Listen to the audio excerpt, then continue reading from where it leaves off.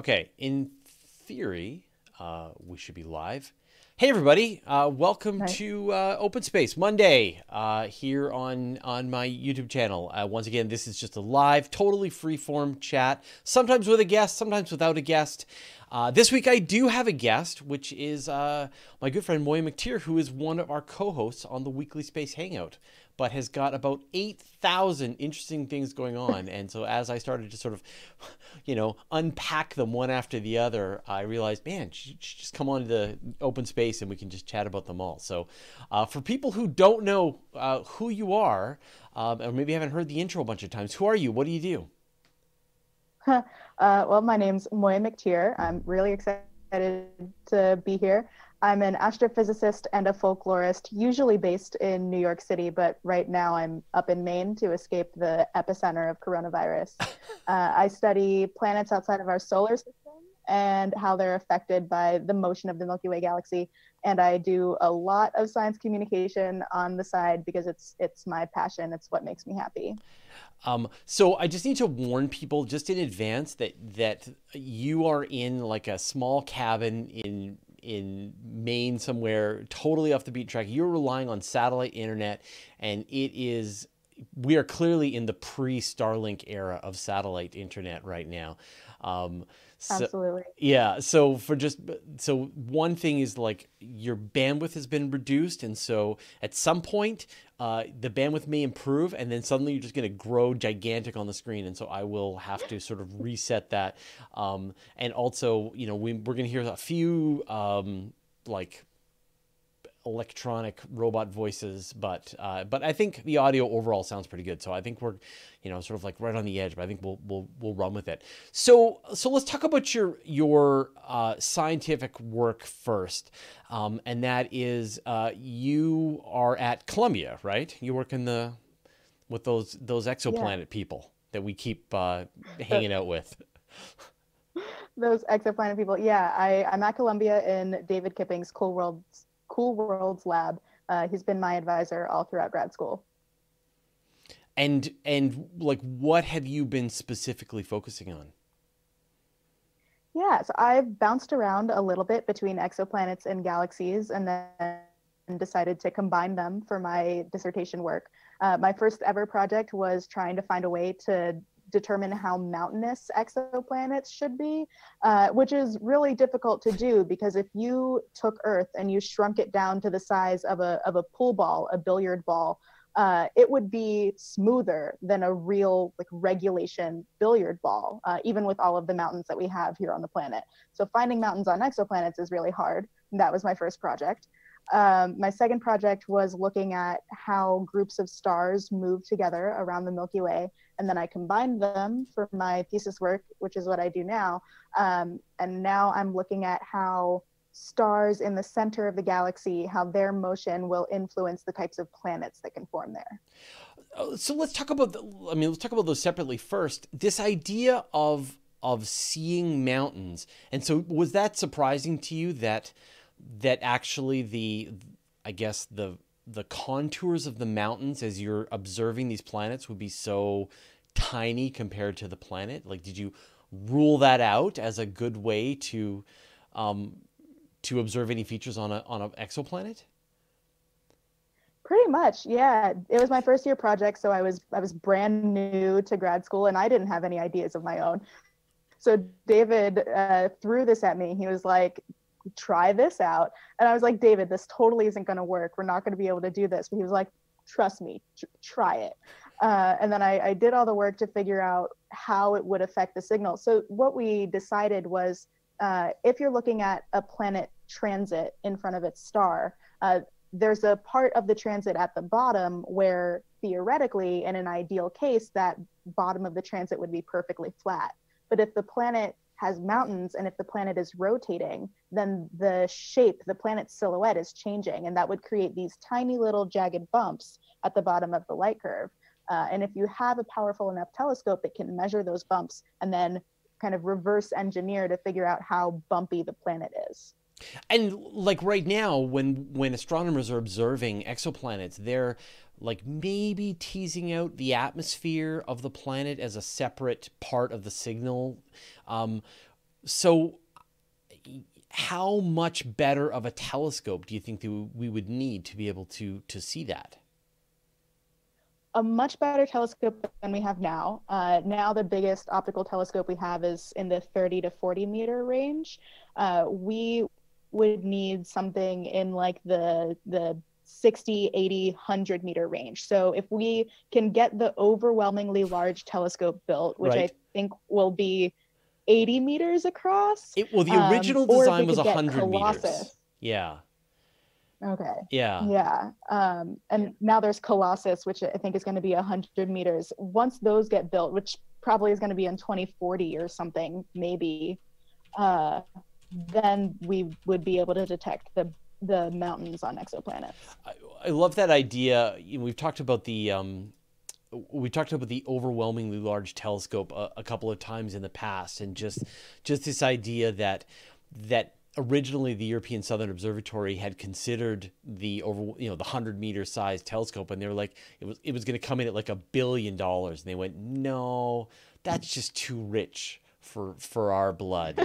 And then you look at just the budget gobbling that's gone on with, say, James Webb, right? Man, Right. $1 billion just feels like a deal at this point. But so Mm-hmm. say you Yeah, could that's a see, sale. yeah, exactly, yeah. So say you could see mountains on an exoplanet. What would that tell you? Um, A lot of different things, actually. So, mountains are tied very closely to the internal mechanisms of a planet, things like volcanism and plate tectonic movement. And if we see a lot of mountains, then that's an indication that this planet has those types of internal mechanisms. And we have no other way of knowing that right now. So, that'd be pretty cool. And then some other consequences are that how mountainous a planet is should be related to how dense the planet is, right? The denser a planet, Mm, the bigger its surface gravity. So the shorter mountains there should be. But if you see a planet that isn't as mountainous as you would expect, given its density and its surface gravity, then that's a sign that something is obscuring those mountains, and that something could be oceans. So we might be able to use mountains as a proxy for oceans. like I know that, like, for example, when you're trying to do observations on an exoplanet, you've got these two methods. You've got the transit method, which allows you to make out essentially the radius of the planet, and you can work out its orbital parameters. But Mhm. you need to do the radial velocity method to actually figure out what the mass of the planet is by putting those two together. But I guess by seeing the height of the mountains, that could give you a guess at its mass, right? Because you would be able to sort of take a shot at its density. Like, mountains are going to reach their maximum height depending on the amount of gravity, and gravity will tell you the mass, and so on and so forth. Exactly. Yeah. Unless there's something obscuring it, like Like oceans, which oceans are or even clouds. more interesting. But Exactly. but then I guess I wonder if if you've got that overwhelmingly large telescope, maybe you are already able to see oceans on the surface of this exoplanet. Like, it almost feels like a lot of this could be you're Yeah, already getting some incredible observations with these enormous telescopes. absolutely. Yeah. And other people are thinking of looking for oceans by looking at the glint that or the reflection of the star's light off of the ocean. So, I mean, people are getting really creative. We're just like scraping the bottom of the barrel when it comes to what we can eke out of a transit. Yeah, I mean, it's like it really is a testament to just how clever the astronomers are already in what they're able to pull out of just so little data. Like, they can tell you the wind speeds, and they can tell you the some of the components that are in the atmosphere, and all of these you just can't believe it. It's incredible. All right, so let's Absolutely. move on to your other field of study then, in this idea of, I guess, what, galactic habitability. Yeah, that's what I call it. So tell Uh, me more. tell you more. Well, this is the question that I applied to grad school to answer. I wanted to know if there was a place in the galaxy where habitable planets are most likely to form. And the way I've approached that is mostly just by trying to find areas where I definitely don't think planets can form. And then I can check those off the list, and we don't have to waste time looking there. So I turned my attention to the center of the galaxy, this region that we call the galactic bulge, because unlike the disk of the galaxy that the sun is in, the galactic bulge is a lot more chaotic. Isn't technically the right term, but it's a lot messier. The orbits of stars aren't circular. They are moving a lot faster. They're intersecting with each other a lot more often. So I thought that maybe they would have more close flybys with each other. And I simulated the orbits of stars in this part of the galaxy to figure out how common those encounters would be. And they're really, really common. I learned that about 80% of stars in the Milky Way bulge have an encounter within 1,000 astronomical units every billion years, which is way more than I expected. Yeah, and so what are the implications of that? If you are living on one of those, orbiting one of those stars, is that a bad day? Is that a a little bit of chaos that improves things? Sounds bad. It's pretty bad. I mean, a lot of this depends on like the mass ratio of the two stars involved in the encounter, but encounters within 100 AU aren't that rare either. And so 100 AU encounter would totally mess you up. Like that could rip you away from your host star. It could destabilize your orbit so that eventually you get flung out of your system or you orbit into your star, which is bad, very bad. Yeah. But yeah, these encounters led us to believe that it's possible that we see a much higher rate of rogue planets in the bulge, planets that aren't orbiting any star. And so I'm sort of like, I know that astronomers think that perhaps some of the catastrophic events that have happened long ago in the history of the Earth have happened from close encounters with other stars. But they're thinking about this in terms of like something that came by 50,000 astronomical units away, and that was enough to jiggle the comets in our Oort cloud and send them crashing in and causing destruction on Earth. And so when you think about things getting far closer, the kind of mayhem, and so where does this, I guess mathematically, as you sort of move away from the galactic bulge, where does this devastation settle down? How far away? So if we're 8 kiloparsecs away from the galactic center, very safe in what I like to call the suburbs of the galaxy, all of this stuff is happening within 1.5 kiloparsecs of the galactic center. So it stops pretty close to the center of the galaxy. Right. Like we are, I mean, what is it, 26,000 light years away from the center? Astronomers always thinking in kiloparsecs. Right. My bad. No, it's fine. It's fine. I just divide by 3. Anyway, multiply by 3. Anyway, yeah. So like, but like under 10,000 light years, like close to the center, and then those close encounters happening all the time start to settle down to the point that planets have a shot at lasting a longer and longer period.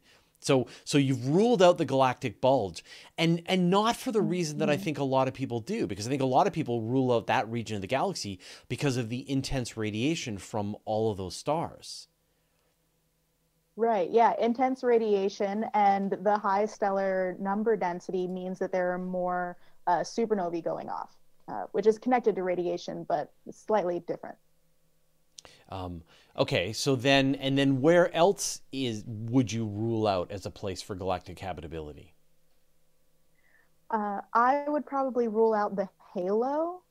So one thing that we know about, or that we think about habitability, is that you should have a lot of metals in your star if you're going to have planets that form these dense iron and nickel cores like Earth. And out in the halo, this like big cloud of dark matter, mostly, that exists around the galaxy, you don't have high amounts of metals in the stars because the stars out there just aren't old enough, or there haven't been enough generations of stars to seed the space with a lot of heavy metals. So I would rule that out for one.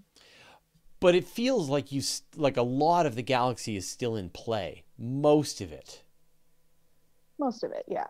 Right. I guess So, that means I haven't done my job very well. well, it just means that, it's a very difficult challenge. And also, I mean, we just keep finding that life finds a way. So, but I think I'm sure you want to resist the urge to be sort of thinking like that we just so happen to live in the best spot of the we're always so egocentric about our place in the universe, right? We just happen to live in the Mhm. best, and of course, that does work from one standpoint, which is that if this wasn't a good place to have life, then you wouldn't have life, right? Sort of an anthropic Right. principle take on it, but then at the same time, like, do you think that far closer to the center of the galaxy or much farther away from the center of the galaxy, it's still pretty habitable? I'd say it's probably pretty habitable by something. Um, the thing is, when I talk about habitable zones, I don't mean that there are no habitable or Earth-like planets in the Milky Way bulge or in the halo. I mean that most planets that you find, or most planetary systems, probably don't have an Earth that could be inhabited by humans. I think it's much more likely to find an Earth-like planet or a planet that could host humans out here in the disk around where our sun is. Right, right. Okay, okay. Um, and so is that sort of where your research ends, or do you think that there's a region that is more habitable, like super habitable? Yeah, so this isn't where my research has taken me, but I've done the literature searches, and most astronomers who do this type of galactic habitable zone work agree that the best place to find life is between 7 and 9 kiloparsecs away from the galactic center, and we are 8 kiloparsecs away from the galactic center, and 8. Yeah, so Yeah. we're right in the middle. And that's based on a number of different factors. That's looking at the radiation, the stellar number density, the metallicity, or how many heavy metals you have. They even start looking at time. If you take into account how many generations of stars have had the chance to live and die, it's looking like right where we are, as much as I hate to sound so narcissistic and anthrocentric, is the best place to be. Right. There was a really interesting study that I saw that I think just came out today. I don't know if you saw it, but they were talking about the fact that spiral galaxies, I think something like 77% of the galaxies, of the big galaxies out there that we can see, are kind of like the Milky Way in this sort of spiral structure. And it turns out they're much better than some of the other kinds of galaxies, like the big elliptical galaxies or some of the dwarf irregular galaxies. So have you started to extend that idea to what kinds of galaxies are likely to have the largest galactic habitable zones? I haven't, but now I want to. Do you want me to send you the press release? I'll send you the paper at some Yeah, point. please do. I imagine that I think of habitability in terms of orbits and everything. And one difference that's very stark between spiral and elliptical galaxies is that spiral galaxies have very orderly circular orbits for the most part out in their disks. And elliptical galaxies are just much more all over the place, where stars are whizzing around on weird rosette orbits and elliptical orbits. So that would be where my mind wants to go in thinking about the difference between the two.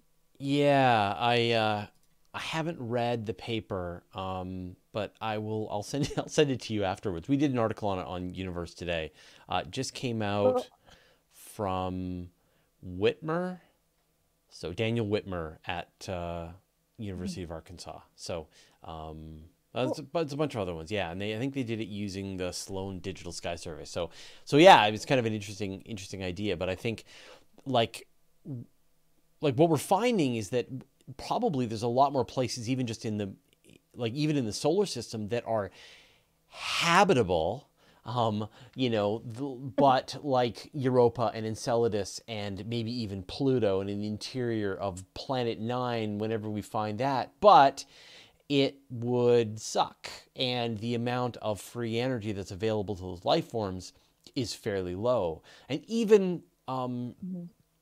there was a paper that I saw where they were talking about how much light falls on a planets that are orbiting an M dwarf, and it's a fraction of what you might need for, say, photosynthesis. So Mhm. we come back to probably wanting to look at that habitable zone around sun-like stars as the place to sort of find life flourishing, as opposed to life on the edge of survival.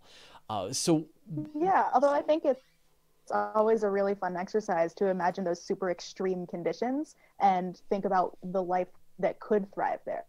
That's one of my favorite pastimes. is is to imagine what kind. So if you did have to live in the permanently dark water environment of Europa, what kind of life form would exist? Yeah. Exactly. Uh, Yeah. there was a book. I don't know if I have it around somewhere.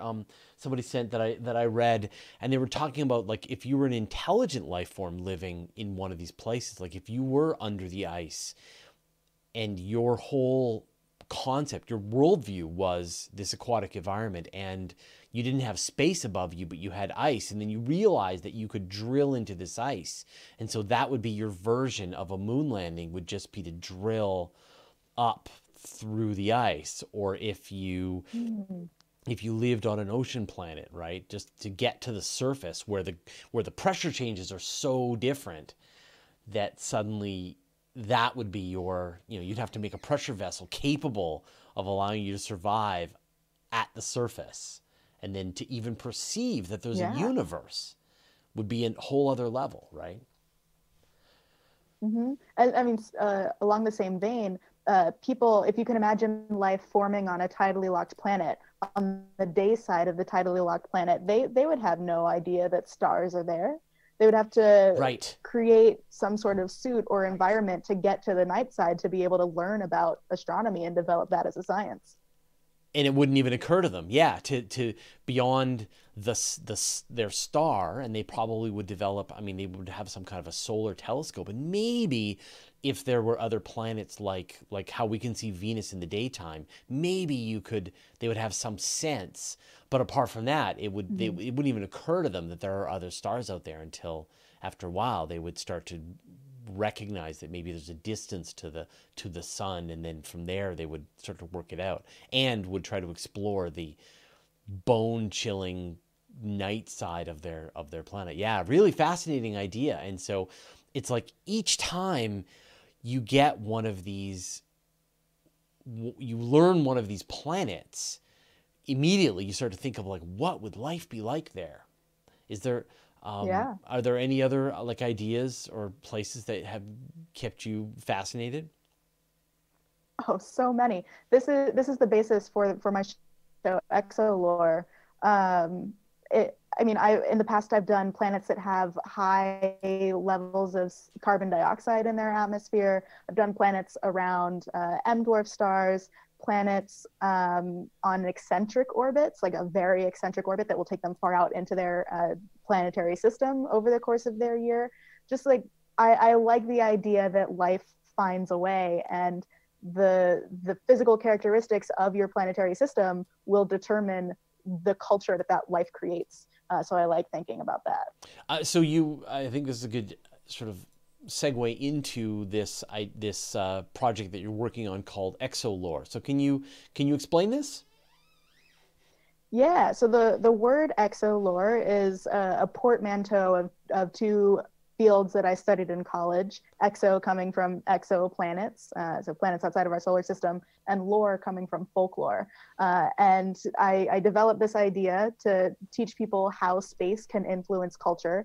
And there are a lot of other lessons that go into it, but functionally, what I do is interview expert guests who come from all sorts of different backgrounds. So I've talked to psychologists and zooarchaeologists and linguists and art historians and fashion experts. And together we look at the physical environment on a planet, or like an imagined planet, and we think about what that would do to life and culture. So like what biology would thrive on this planet, and then what religion would they practice, or what would their clothes be like, or their architecture. And there are so many different parts to culture that we can't get to Yeah. everything in one show, but I try to tailor it to the expertise of the guests. It's tough. I mean, when you're watching, I don't know, I'm sure since this is literally now your job, but I find like when I'm watching science fiction and someone tries to introduce some really cool idea,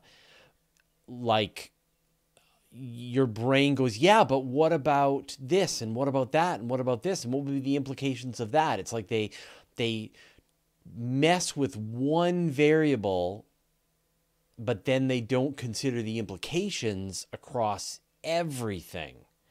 And like, Mm-hmm. I mean, so are there some examples that you think maybe do a good job of this? I have recently stopped. Like I feel like I got to a certain point in my grad school program where I had learned enough that science fiction got really annoying. Like I just Oh, couldn't it take it ruined it anymore. for you. Oh no. Um, it did. And so I tend to focus on the things that are so obviously not accurate. Things like Rick and Morty, where like no one can watch that and think that it's a true depiction of how space works. Of But things course. like Gravity, for example, like I watched that and just like had a hard time keeping my mouth shut about all the things that were going wrong. So I don't have examples because I don't watch enough sci-fi. Although Um, I've heard The Expanse does a good job. yeah, I love The Expanse. Yeah, and The Martian was great. I mean, like Mm. when people even try, that is like that's just going a long way. But I feel like you see sometimes them taking a crack at it. I don't know. Have you I don't know if you've seen the Orville, but this is uh, an attempt at recreating Star Trek, and they try to have these philosophical ideas. What if there was a culture where it was like this, and but then like immediately your imagination just thinks like, okay, great, but now I can imagine like why do they have Starbucks, right? Mm. And so you can imagine, well, obviously the reason they have Starbucks is because they have to shoot their TV show in downtown Los Angeles. That's why. Why does everybody have, Yeah, why do all the aliens speak English? Why, I mean, it's that is one of my biggest pet peeves. well, right, and because I think that I mean, like we as science communicators have to deal with the I guess the collateral damage that science fiction does on our imaginations, because everybody wants to talk about wormholes and everybody wants to talk about warp drives and transportation systems, and right, and and Yeah. and that's because they are plot devices to make it so you don't have to, that if your crew gets into their spaceship and then 17 generations later their descendants arrive at the destination planet and everybody has forgotten the purpose of this mission, that does not make a compelling story. I mean, it tells a different story, but it Mhm. doesn't tell the one where your crew gets into their spaceship and flies to another planet this week. So, and yet we as science Yeah. commuters have to kind of go like, I know you came for the wormholes, but let's talk about exoplanets. They're cool. Yeah. The thing is, you have to make the world familiar enough that people aren't spending time and energy trying to figure out how the world works and not paying enough attention to the story.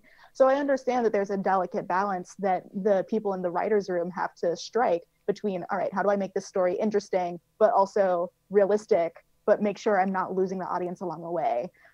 So I feel for them, but I also feel like I've seen a lot of things where it could have been done better. Part of it is like, this is not your problem. Although I believe I see on your website that you do offer creative consultation services to writers, uh, and so on, if they do want to reach out and get help with a fix. I do, yeah. And I wish more people would take me up on it. But most of the people who have are, honestly, I get a lot of theater artists and just like visual artists. I haven't gotten a lot of writers to take me up on that. Yeah.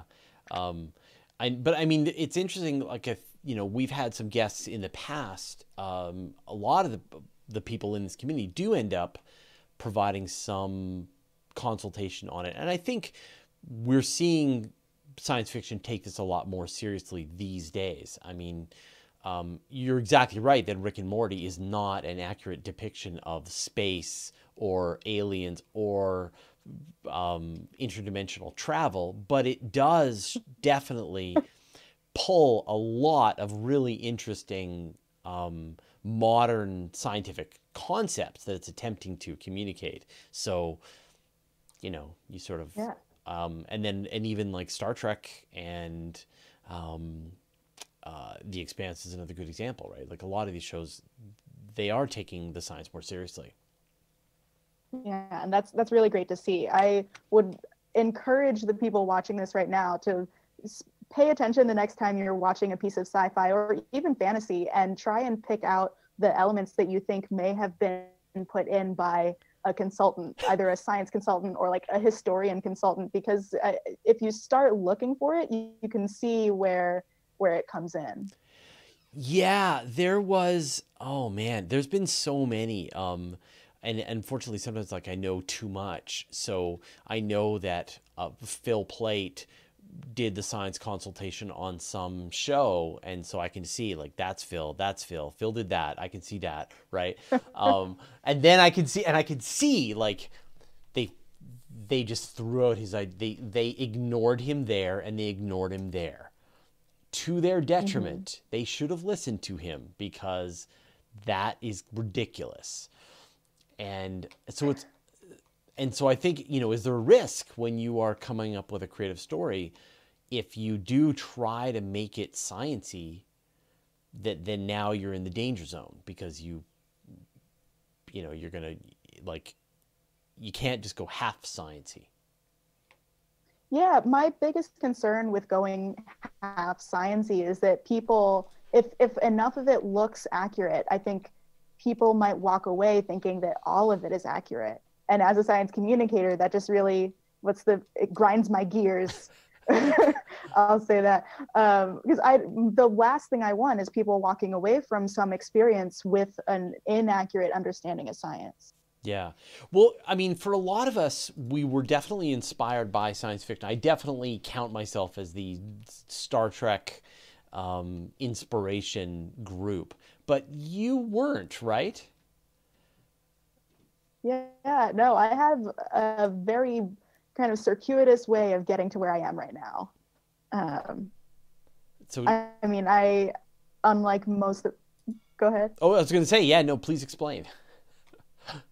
Well, unlike most of my colleagues, I didn't grow up thinking that the night sky was the most exciting thing from the age of 5. I didn't like or even get into astronomy until I was a sophomore in college.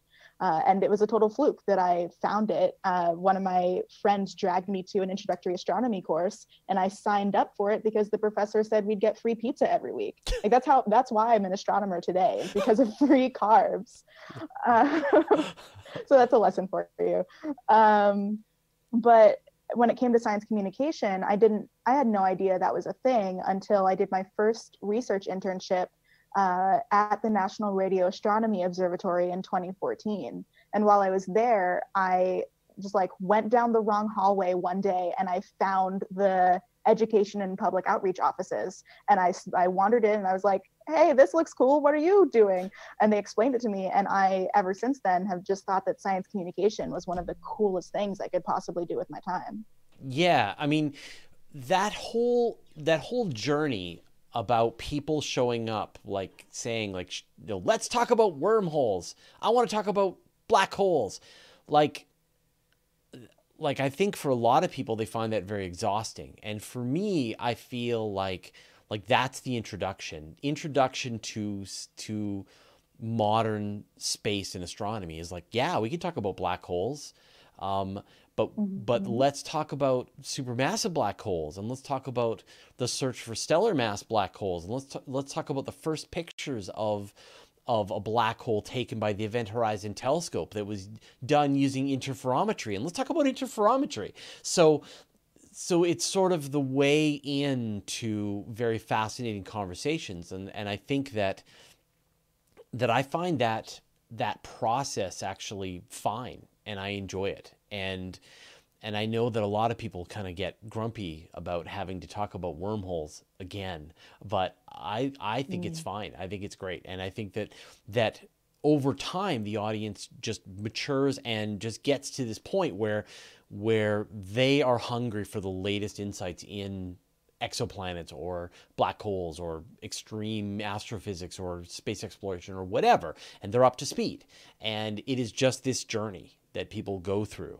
And science fiction sort of dumps them off at the door, unceremoniously with messed up expectations. And it's our job to kind of, guide them in, offer them carbs, and carry on the education. Yeah, I totally agree with you. Although for me, it's usually aliens as an introduction and not wormholes. Either I get aliens too. It just as absolutely. People want to know what I think about those UFO videos and where are all the aliens, and that there's no conversation that I would like to have more than where are all the aliens. People won't like my answer, but I would love to have that conversation. So I've got a couple of questions I would love to throw at you. This one comes from Arjone. What would be the weirdest way of keeping time, considering that things can happen like tidal locking? How would an alien civilization who is locked to their sun think about time? Oh, Arjone, I love that you asked this. So there are a few different ways. You could measure it by crop cycles. So if you are on a tidally locked planet and you are facing the sun, or the star, you probably have some type of plants and they probably grow in a cyclical manner. So you can trace time using that. You could do it with biological cycles, assuming that they have some type of circadian rhythm just based on a body's natural needs. They might measure it that way. On the night side of the planet, if life forms there, I can imagine that maybe they can trace some time by the motion of the stars, but maybe longer time cycles might be done by comets passing regularly, like Halley's Comet or Halley's Comet does here. Yeah. Yeah, that's how I imagine. Yeah, I mean, I think that if you were on the night side or if you were like right at the Terminator, then you would maybe get a chance to see the stars and you would get a sense that their position changes as your planet goes around, and chances are if you're tidally locked, you're going around very quickly. And if there are other planets, and maybe they could be seen in the daytime, but it is sort of like, say none of that is, you're dead in the middle of the planet, you're facing the star. Time has no meaning. Like, there's no day, there's no night, there's no month, there's no year. It's just like living in coronavirus. yeah, exactly. Yeah, right. That's exactly it. We're feeling it right now.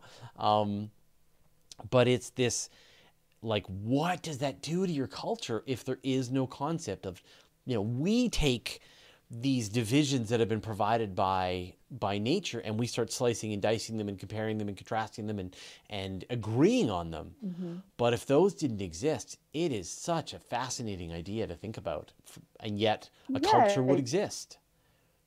A culture would exist, and it could be a culture that doesn't really care about time, and as long as you get what you need to do done, then who cares how long it took you to do it?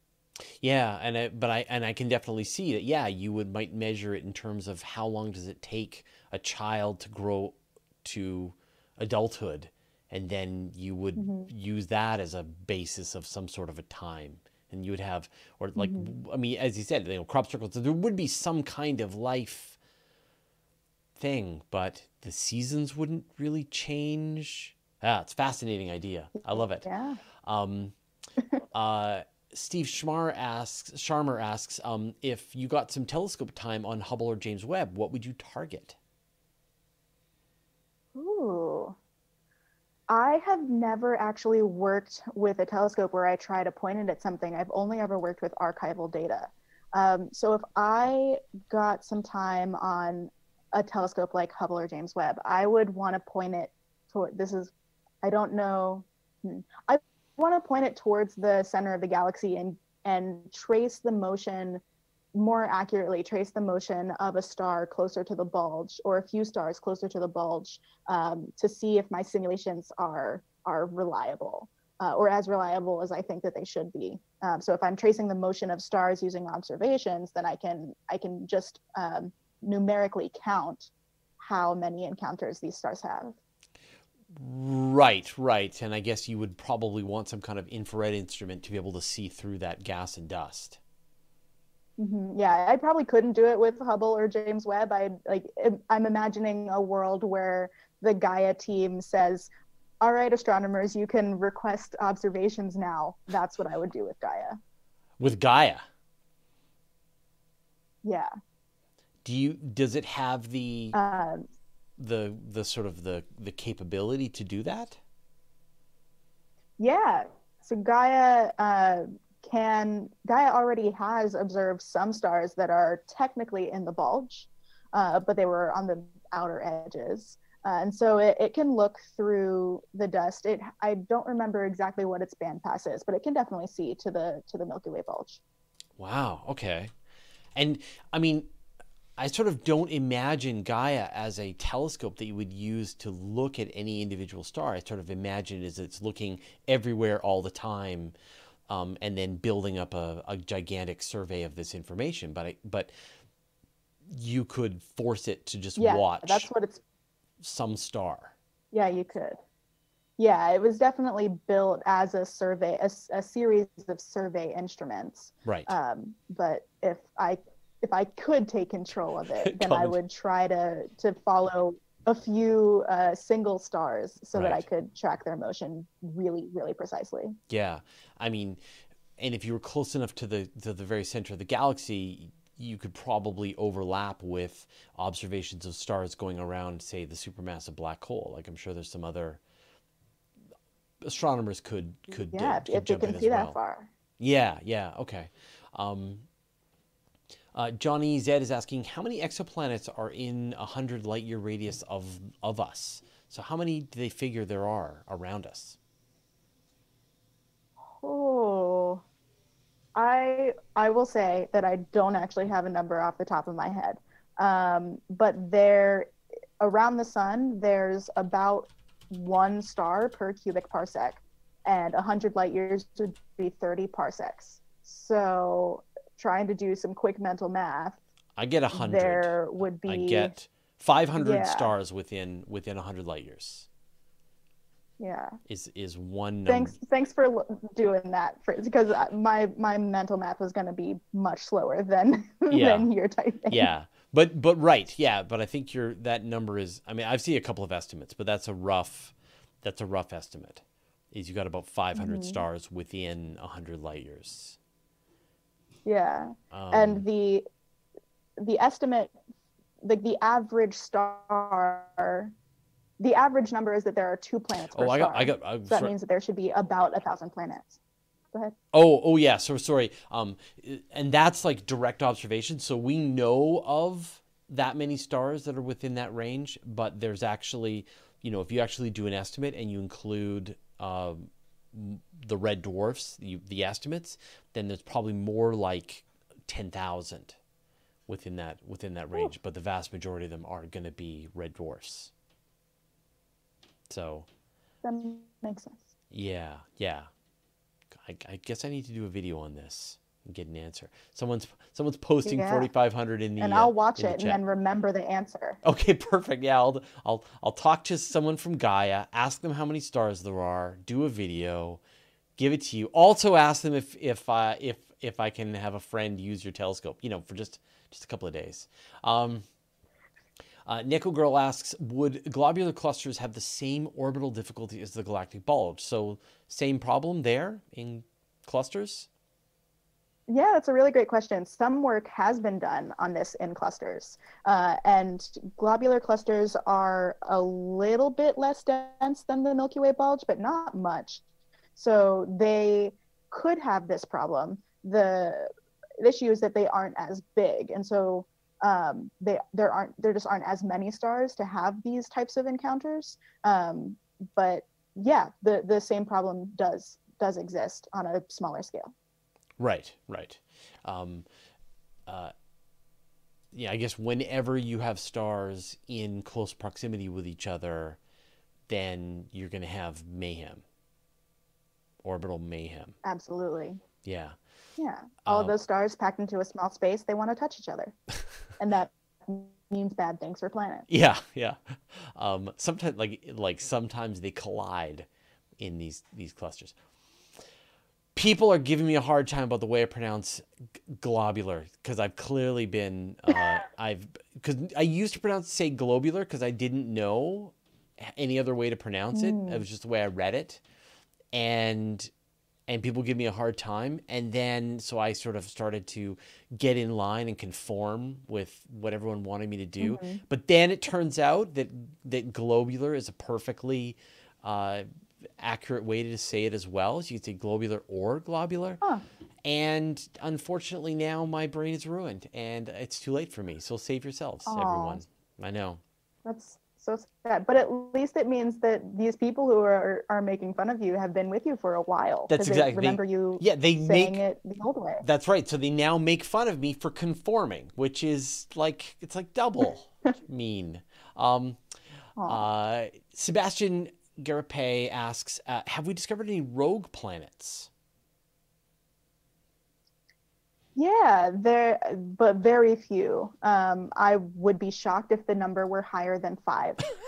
A lot of them have been found using methods like microlensing, Right. and for that we just have to be really lucky. We just have to get lucky enough that this planet passes behind some microlensing source that we can actually observe. Right, and so you get this momentary time where a star dims, you know that there was a planet there, a rogue planet, and you never get to see it again.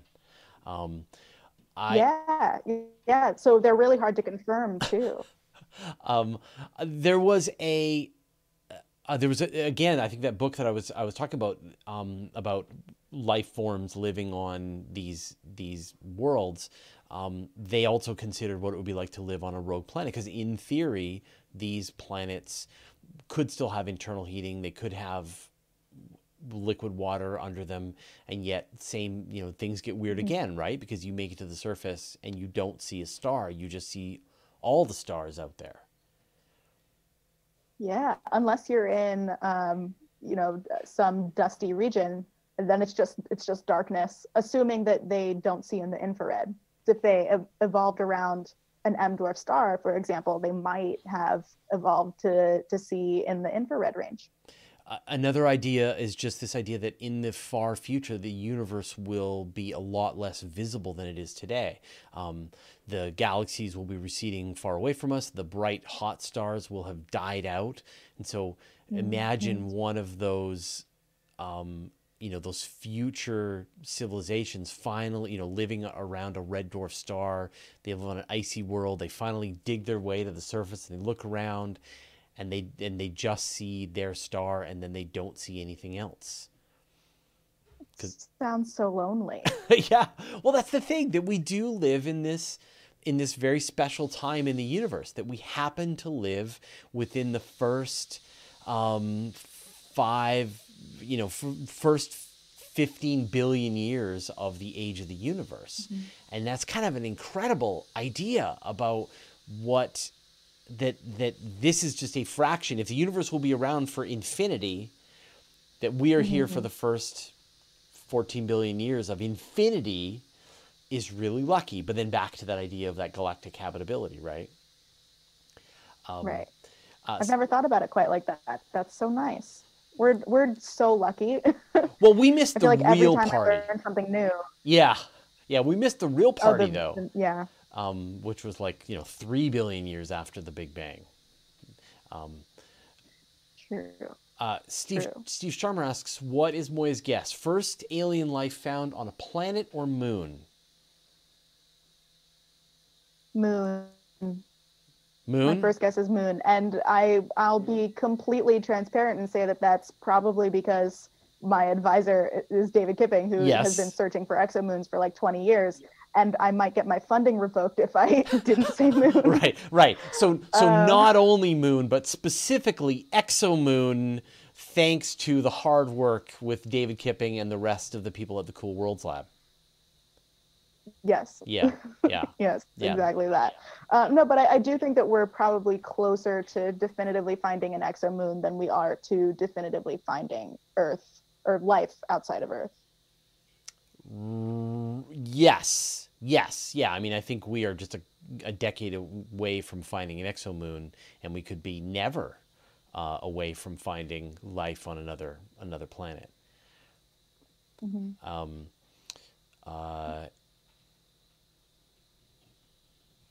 Arjone asks another one. Do you think civilizations in the TRAPPIST system would be spacefaring because the other planets are so close? Yeah, when I actually have done this as an exercise, and having close planetary neighbors will give you it'll make it easier, I think, or like you'll be more motivated to try and get to those nearby planets, and it'll be easier because they're so close, and there'll just more times when your orbits will line up, so you can be close together to have those little planet hops, and from there it'll be easier to get even further outside your planetary system. So yeah, Arjun, you should be on my Exolore show. You should make some planets for yourself and imagine the cultures there. Arjone asks the best questions. Every episode. Absolute pleasure to have Arjone watching the show with us. But I love that idea that, like, for us, having the moon there was an absolute fortunate situation, and all it took was an enormous research project and risk taken by a bunch of people to land on a frozen hellscape desert place and then come back. Imagine if you've got these other planets that are getting even closer than what the Earth is, say, in the moon, or roughly the same kind of distance, and those other planets are in the habitable zone, and you're making observations of these other planets, and maybe that they have liquid water on them, and maybe you can tell what they've got in their atmospheres, and maybe you're sending probes. Like, it would be really hard to resist having and going even further than that, since so many of the planets are in the habitable zone, it's more likely that life arose on the different planets, so they could collaborate. And before they kind of cross-pollinated, they would have reached their own conclusions about space travel, and they would have developed their own methods. And if they work together, then it just like the rate at which they can advance is just exponential. So I think that they would be very successful space travelers. Right. Or go to war. But that too. Yeah, but I mean, that idea. I'm trying to be optimistic here, Fraser. Yeah, no, absolutely. Yeah, they would just inspire each other into acts of brave exploration, and it would be wonderful. What could go wrong?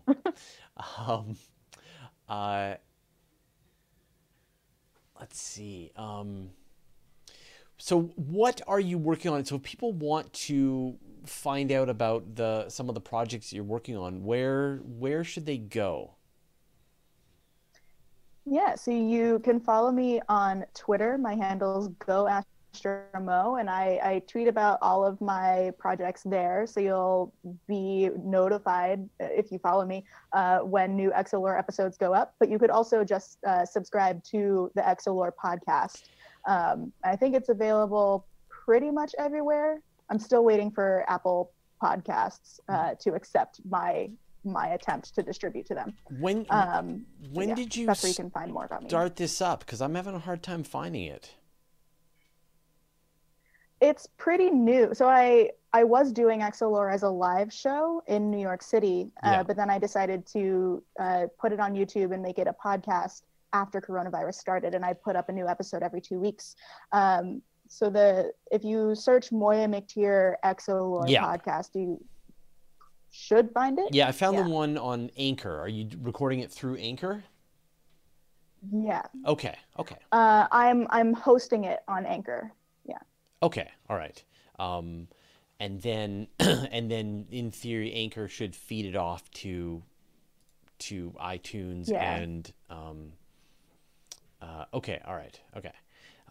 Yeah, and then of course you are a regular contributor on the Weekly Space Hangout, and some people can always hang out and watch you reporting news there. But it's great. I really enjoy that cross section of being able to bring this idea of looking at these kinds of ideas and stories and cultures and all of that, but coming at it from that scientific point of view, which I think is. It's nice to see those two sides come together at the same time in one human being. It's, Thank you. Yeah, it works really well. I've definitely, and I will definitely check this out and try and help you get the word out. So thank you for taking the time to chat with me today, and thanks for pushing your satellite bandwidth to the absolute max.